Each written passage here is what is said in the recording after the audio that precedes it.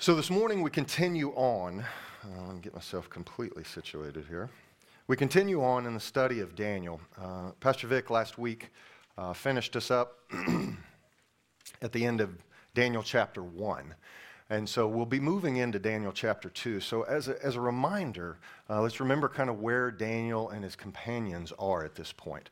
So they've been taken out of their land. They've been put into the king's, been selected to go into 3 years of education, forced education, all these different things into the Babylonian Empire. And they've been chosen to be before the king's court in front of Nebuchadnezzar.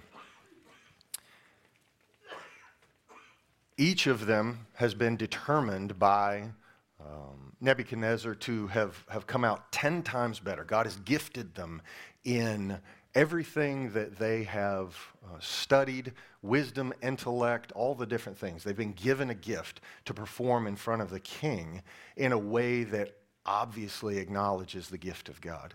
And so we'll see how that plays out throughout chapter 2 here. And so today, like I said, we come to Daniel chapter 2, and we're going to be focusing on verses 1 through 24. It's a large section. We'll get through it, but we're not going to read all of it.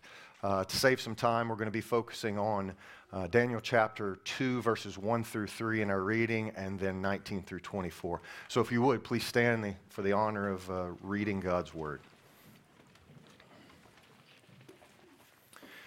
And he says, "Now in the second year of the reign of Nebuchadnezzar, Nebuchadnezzar had dreams, and his spirit was troubled, and his sleep left him. Then the king gave orders to call in the magicians, the conjurers, the sorcerers,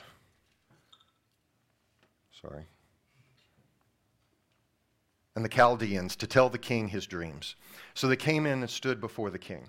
The king said to them, 'I had a dream, and my spirit is anxious to understand the dream.'" And he goes forward, back and forth here with Nebuchadnezzar, going back and forth with his wise men. And we're going to pick it up in verse 19. After all of this, after he's made several decrees, and we pick it up in verse 19 after Daniel has had the dream revealed to him. And he says, "Then the mystery was revealed to Daniel in a night vision. Then Daniel blessed the God of heaven. Daniel said, 'Let the name of God be blessed forever and ever, for wisdom and power belong to him. It is he who changes the times and the epochs. He removes kings and establishes kings. He gives wisdom to wise men and knowledge to men of understanding. It is he who reveals the profound and hidden things. He knows what is in the darkness, and the light dwells with him. To you, O God, my fathers, I give God of my fathers, I give thanks and praise. For you have given me wisdom and power. Even now you have made known to me what we requested of you, for you have made known to us the king's matter.' Then Daniel went in to Arioch, whom the king had appointed to destroy the wise men of Babylon. He went and spoke to him as follows, 'Do not destroy the wise men of Babylon. Take me into the king's presence, and I will declare the interpretation to the king.'" Please be seated.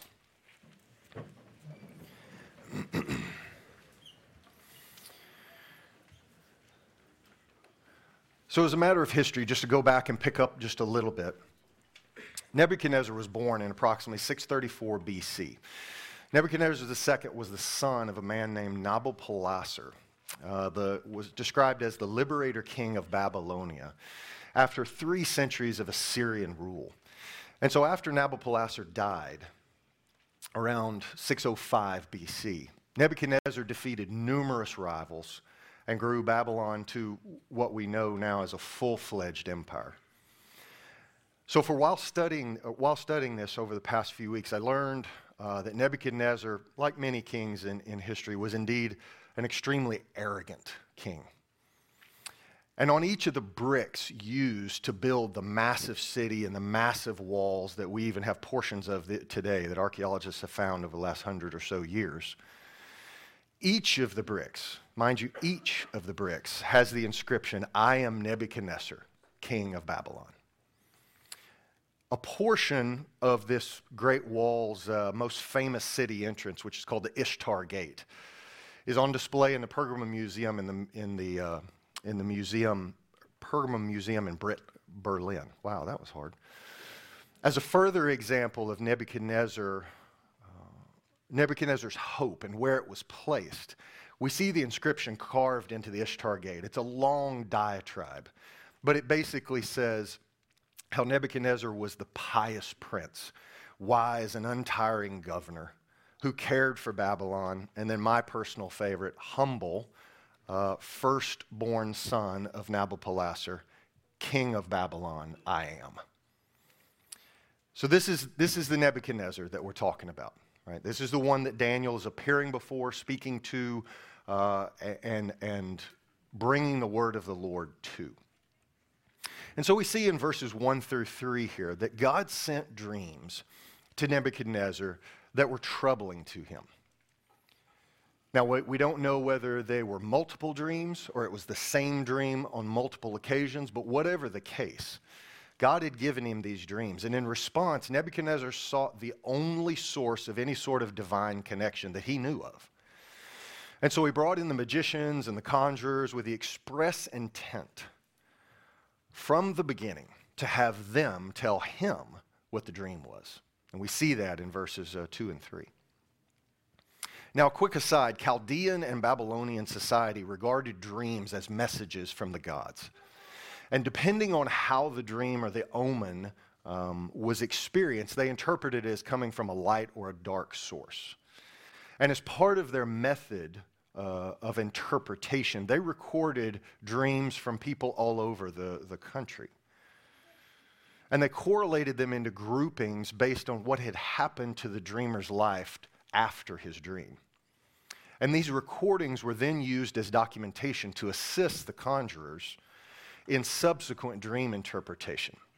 And we have some of those records in the form of stone tablets, some of which are on display in the British Museum today. Now, Nebuchadnezzar most likely knew the practices of the magicians and the conjurers with respect to their documentation of dreams. Now, Nebuchadnezzar was also an extremely intelligent and cunning individual. He was very wise. He was gifted with wisdom and strategy. Like I said before, he'd basically taken over multiple empires to bring together a massive one of his own. But we see this cunning in Nebuchadnezzar at this point because he calls them in to not only interpret the dream that he's had, but in order to test them, he has them tell him what the dream is. He doesn't tell them to begin with. And he wants to know, seemingly, whether they have any connection to the gods. Or they're simply playing a game of statistics based off of what they think a dream might indicate based on records of previous dreams. And so we see in verse 4 here that the conjurers and the magicians respond to him. It's an interesting note that at this point in the text, up until this point, it's been written in Hebrew. At this point, second half of verse 1 verse 4 in chapter 2, it switches over to Aramaic. Now, Aramaic was a language utilized predominantly by the Assyrians, the Persians, and the Babylonians. And it stays in Aramaic in the original text all the way to the beginning of chapter 8, and then switches back to Hebrew. And we see that this seems to mesh with the focus of the Hebrews, Daniel and his companions in chapter 1, the focus on the Gentile nations in 2 through 7, and then moving on back to Israel in chapters 8 and following. And so we see in verse 4 the Chaldeans, having referred to the king in their usual overly effusive manner, "O king, live forever." They ask the king to tell them the dream, even though he has already called them in for them to tell him what the dream is. Now, the Chaldeans are attempting to do what they've always done, which is receive the dream, go to their texts, analyze the text, come back with some sort of analytical response, and tell the king what his dream means. Nebuchadnezzar's having none of it, though. And here we see that regardless of his intellect, wisdom, and strategy, he is an evil man. And in verses 5 and 6, Nebuchadnezzar responds to them by telling them that his command is firm. Now, other translations in your Bible may have that his dream, some form of his dream has left him. Evidently in Aramaic, certainly not a scholar at all, the phrase used can have two meanings. But whether God has decreed that through Nebuchadnezzar, that the Chaldeans must not only interpret the dream, but must also know what the dream was in the beginning without having been told it, or because God gave Nebuchadnezzar the dream and then took the memory of it away in large part. The point is that God is setting up a situation where Daniel and his companions will be shown to be servants of the living, holy, and sovereign God. Nebuchadnezzar then declares two scenarios, judgment and reward. If they do not tell him his dream and its interpretation, he will have them torn limb from limb. And knowing history, this is exactly what Nebuchadnezzar planned to do. He was a man of his word in this regard. And not only that, but they would have their homes destroyed, meaning he will go after their families as well. However, if they do as he asks, he will reward them with gifts, great honor, which many historians tell us that these groups of people, the Chaldeans and the conjurers and the magicians, love to do. They love their honor, and they love to go around interpreting dreams and telling futures and doing all different things in order to receive money. Now, this is not unlike the modern-day version of Chaldeans that we see today in both the inside and outside of Christian circles, chasing money and honor rather than the glory of the Lord. And so in verse 7, they come back at him again and they ask for the dream one more time, as if this round of questioning will somehow change his mind, so that they can come back with an interpretation and maintain their lives. In verse 8, Nebuchadnezzar responds with some shrewdness here, and he calls them out for buying time. He's basically saying, you're wasting time. You're looking for me to change my mind after you drag it on and on and on. Again, he's having none of it. And the problem is that they are buying time because they have no real power other than sleight of hand and tricks. And in verse 9 here, we see that Nebuchadnezzar then rightly identifies them for who they are. Willful, knowing liars. And so we read in verse 9 here, for you have agreed together to speak lying and corrupt words before me until the situation is changed. Therefore, tell me the dream that I may know that you can declare to me its interpretation. And so in verse 10, the Chaldeans make a profound and accurate statement. So far, the only one that they got right.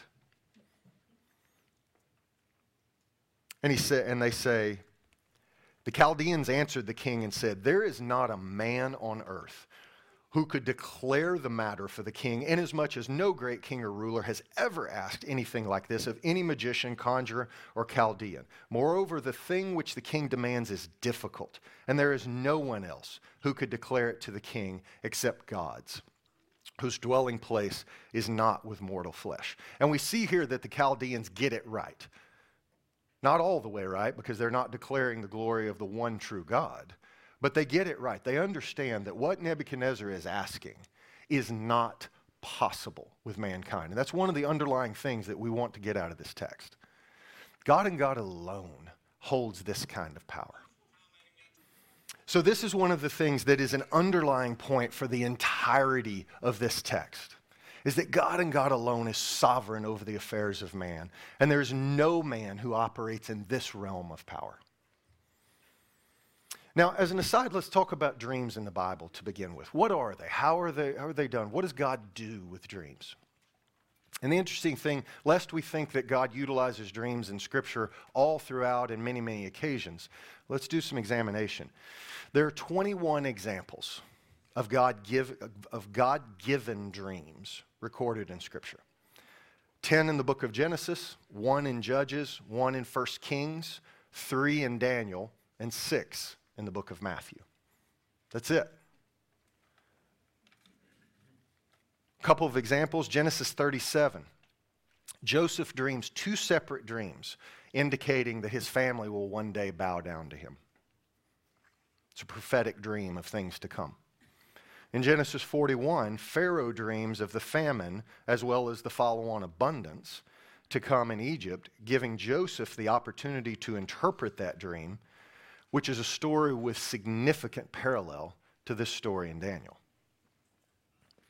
In the 6 dreams recorded in Matthew, we see all of them are instructions to protect Jesus during and after, and shortly after the time of his birth, from harm, as well as the one to Pilate's wife, warning him off of persecuting Jesus.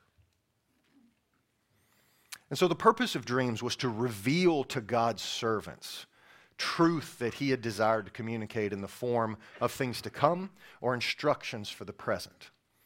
Now keep in mind that Scripture records just 21 dreams over the course of approximately 1,900 years from the time of Moses up until Jesus' birth.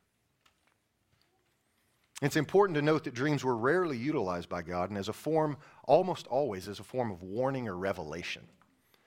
Dreams are something that we in the modern age are still researching. We don't understand everything. We all dream every single night. We know that dreams are necessary for quality sleep.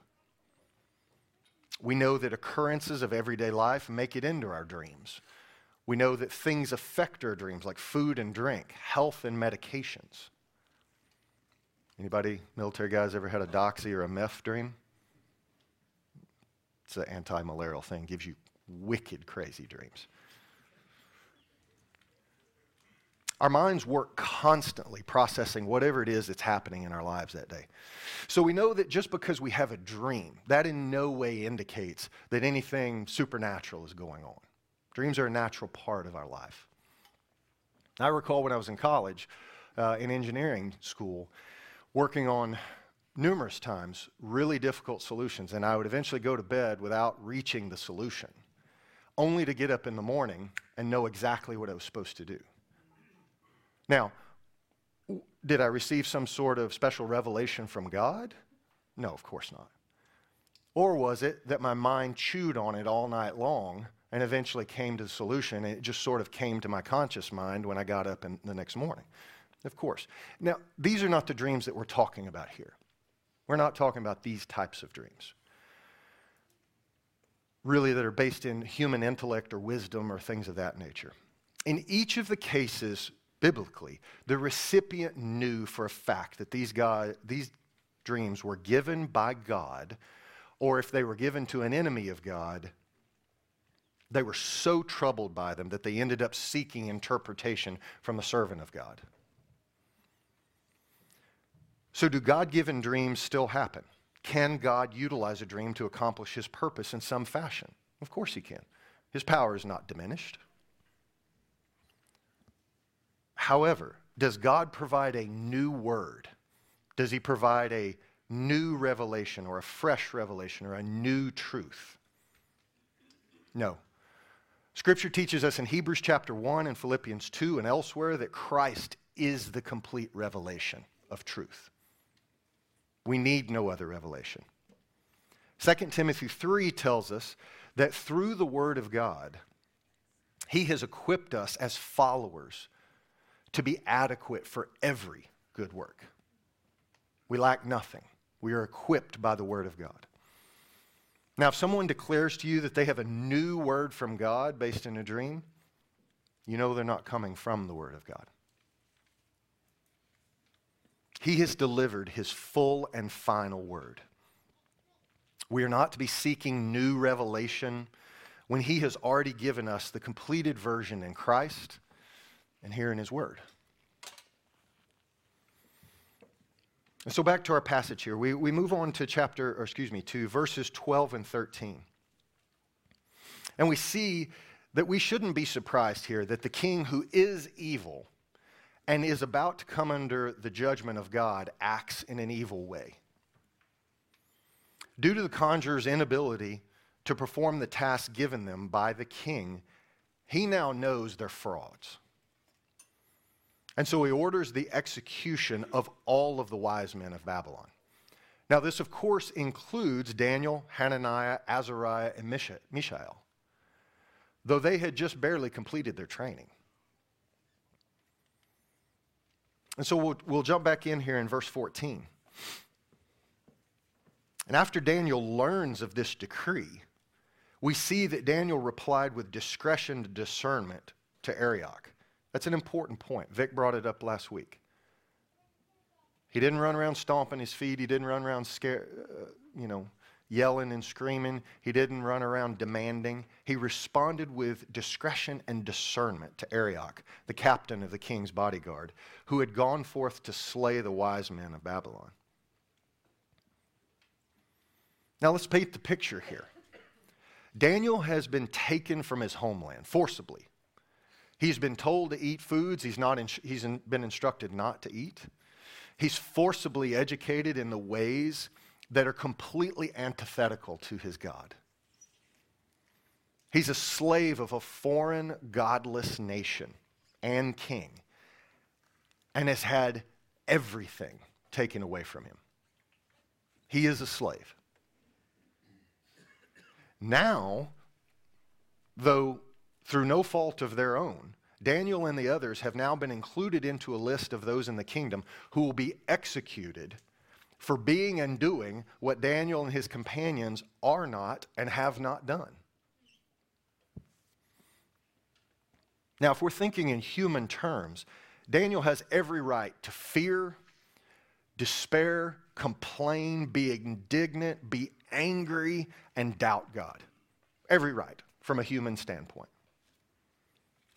He's done everything right up to this point. He has been a servant of God. But he doesn't.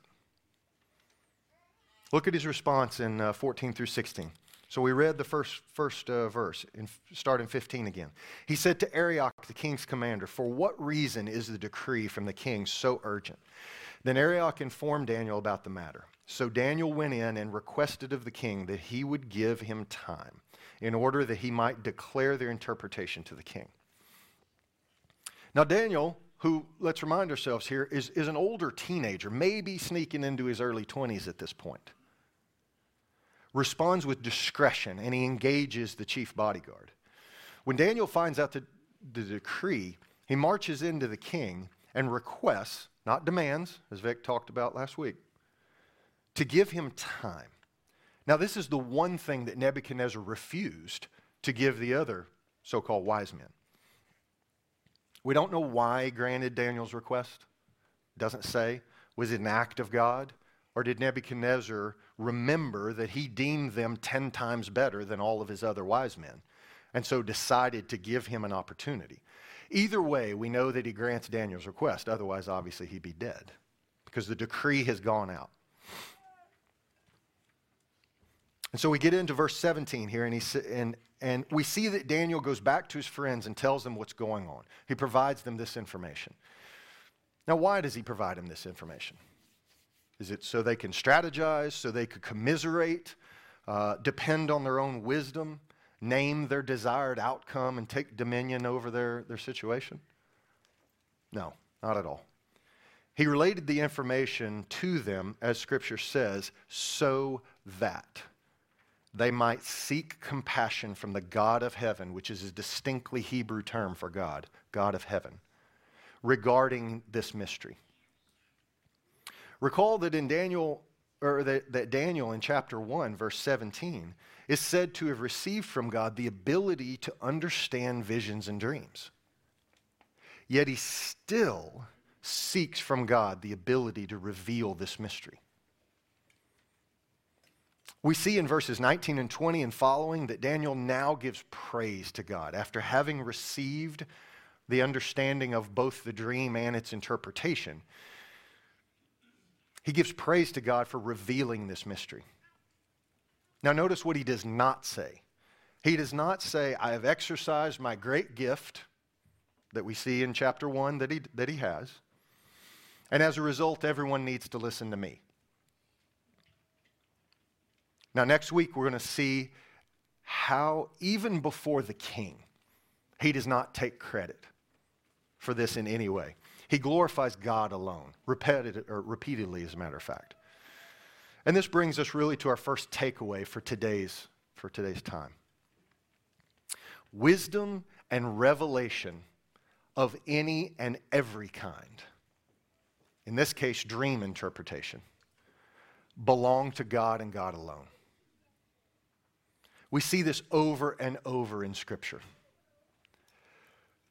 That the wisdom of man is meaningless and of no lasting worth. Now, that's not to say that man has no knowledge. We, of course, do. Man has achieved much knowledge, and we have accomplished many, many things over hundreds and thousands of years. We have, over the centuries, learned many things. Some of it due directly to Nebuchadnezzar and the Babylonians in the way of art and science and mathematics. But God says of those who would say that there is no God, you are a fool. Even amidst all of their accomplishments, they are still fools. And we see here in the middle of what would be an understatement to call a bad situation, Daniel goes to the source of all wisdom and power and knowledge to reveal to him what the king's dream is, as well as its interpretation. And so we move on in verse 21 here, and he says, "It is he who changes the times and the epochs. He removes kings and establishes kings. He gives wisdom to wise men and knowledge to men of understanding. It is he who reveals the profound and hidden things. He knows what is in the darkness, and the light dwells with him." And we see in the interpretation of the dream next week that no king rises or falls outside the sovereign hand of God. Now, this does not simply apply to good leaders or good kings. It applies to all kings. As a reminder, verse 2 of chapter 1, the Lord gave Judah, his own people, gave Judah into the hand of Nebuchadnezzar. Nebuchadnezzar did not do this of his own accord. The Lord gave Judah. Israel was, by the hand of God, a slave under the rule of Nebuchadnezzar and the Babylonians. Now, this brings us to our second takeaway. God is sovereign over the affairs of man. Nothing happens outside his all-powerful hand. Even today, in the wake of what took place in Texas this week, or what is reported to be hundreds and hundreds of sexual assaults and cover-ups and lack of accountability in the SBC, spanning decades, many have asked, where is God? And by way of reminder, I would point you to the newsletter this week to see Redeemer's response to that report. So with respect to the question asked by many in the midst of the terrible situation, where is God? That same question could be asked by Daniel and his companions. They'd done everything right up to this point. They weren't perfect people, but they were servants of God, walking with him. And what we need to understand is that whether it's something God causes or allows, he has a purpose for it. But I don't mean the version of that statement that's a hollow platitude that we say to people when we don't really know what else to say. I mean what Scripture tells us. That a holy, righteous, all-powerful God can and does affect the working out of this universe such that it conforms to his will and plan for all of history. Church, that's something we can rest on. That's something that we can fall on our worst day. We don't go lower than that. We need to understand that I am not the center and end purpose of what's happening to me and going on in my life. God is. It isn't about me. It's about him. Many times we see in Scripture in our own lives that God exercises his sovereignty for blessing. Hallelujah. For me, the greatest example of that is his sovereignty in the crucifixion. Hebrews chapter 1 verse 3 says of Christ, "And he is the radiance of his glory and the exact representation of his nature, and upholds all things by the word of his power." Now, several weeks ago, Vic preached on the events leading up to and including the crucifixion in the book of Luke. And he made a small statement that Jesus didn't break the bonds as they carried him away, even though he could have. Since then, a thought has plagued me. I can't get it out of my head. It's caused me sorrow for my sin, but it's also resulted in great worship. Do we understand, church, that on the night of his arrest, the torches and swords the people carried were held together by the word of his power? The bindings used, the whips and scourges, the crown of thorns, the saliva that was spit on him, all held together by the word of his power. The nails in his hands and feet, the spear used to pierce his side, the wood for the cross itself, all held together by the word of his power. The people who would mock and accuse him and harm him in every way, held together by the word of his power. Church, we do not serve a pacifistic God who sits on the sidelines and simply responds to history unfolding before him. We serve the Almighty King of the universe who on that day went to war in order to accomplish the plan of God, which Scripture tells us was put into motion before the world even began. And that war meant that he would allow the very people and things that he held together by the word of his power to beat, mock, accuse him, and eventually crucify him while he remained silent and did not use that very word of his power to immediately disintegrate them all for the sin they committed. He did that to accomplish the sovereign will of God. Praise be to God for him. And what we have to understand, though, is in addition to blessing that God gives, sometimes God's purpose is judgment. Sometimes it's the cleansing of the house of God. It may be maturity that only comes through hardship and pain. But are you saying that God utilized an evil king of an evil nation to do his bidding regarding world history and the nation of Israel? Yes, absolutely. This is exactly what happened as well with Jesus' crucifixion. God utilized Pilate and the Romans to accomplish what Jesus' plan and purpose was on this earth. And on that day, the worst thing, the greatest evil imaginable, was done to the holy, righteous king to accomplish God's will. Now, with regard to Nebuchadnezzar, are we saying that he turned around and judged the very king and the nation by giving them over to the next empire? We'll see that in the coming weeks in Daniel. God is sovereign over all. Now, you may ask, does that make my own choices somehow irrelevant, his sovereignty? No, Scripture also tells us that our choices are very real, as Vic has talked about many times, are very real and are very much our own, for which we will one day be held accountable. Now, can I tell you how both of those things perfectly work together? No, I can't. As Vic has explained many times before, the full depth of that sort of an answer is a mystery to us. We understand in part now. But we only know that throughout Scripture, God teaches that both are true. And so we see in verse 23, the final takeaway for today. Daniel praises God because God is the source of all wisdom and because he is sovereign. Since both are true, our hope necessarily has to be in him alone. If there is any true wisdom outside that of God, or if there is anything or anyone functioning outside the sovereignty of God, then our hope is at best a fairly strong maybe. If he is not completely sovereign, then there is no guarantee that my salvation is sure. That Christ's atonement on the cross is sufficient. And that my arrival in heaven is anything other than a statistical chance.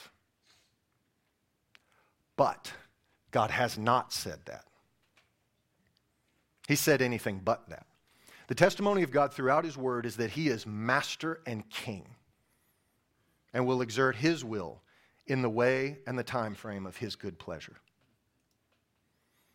He says in Isaiah chapter 40, 13 through 15, who has directed the Spirit of the Lord, or as his counselor has informed him?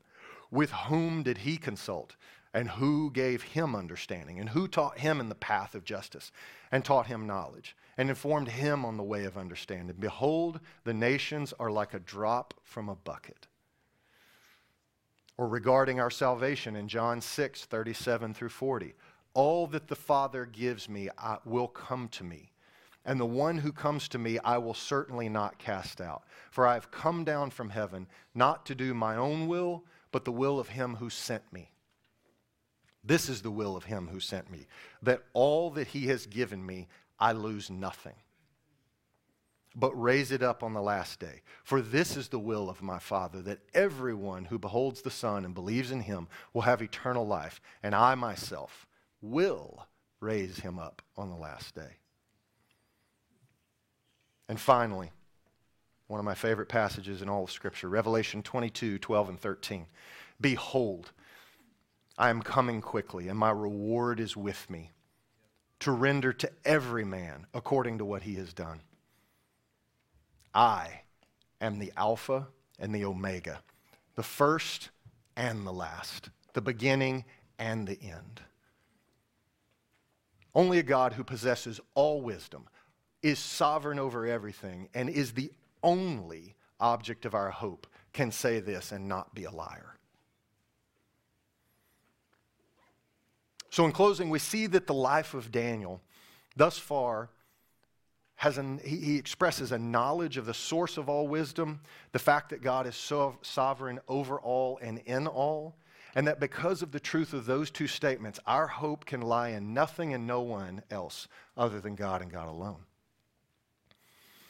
Church, we must join Daniel in praising God for these things and end our hope in human wisdom, human power, human achievements to include our own.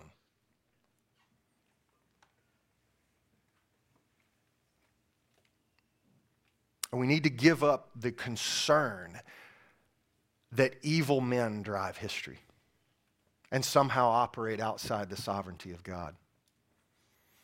We serve the one who created all, sustains all, and will one day bring all to a conclusion in his timing. We look forward to seeing his face, at which time he will complete the work of salvation that he has sovereignly begun in us. Let's pray.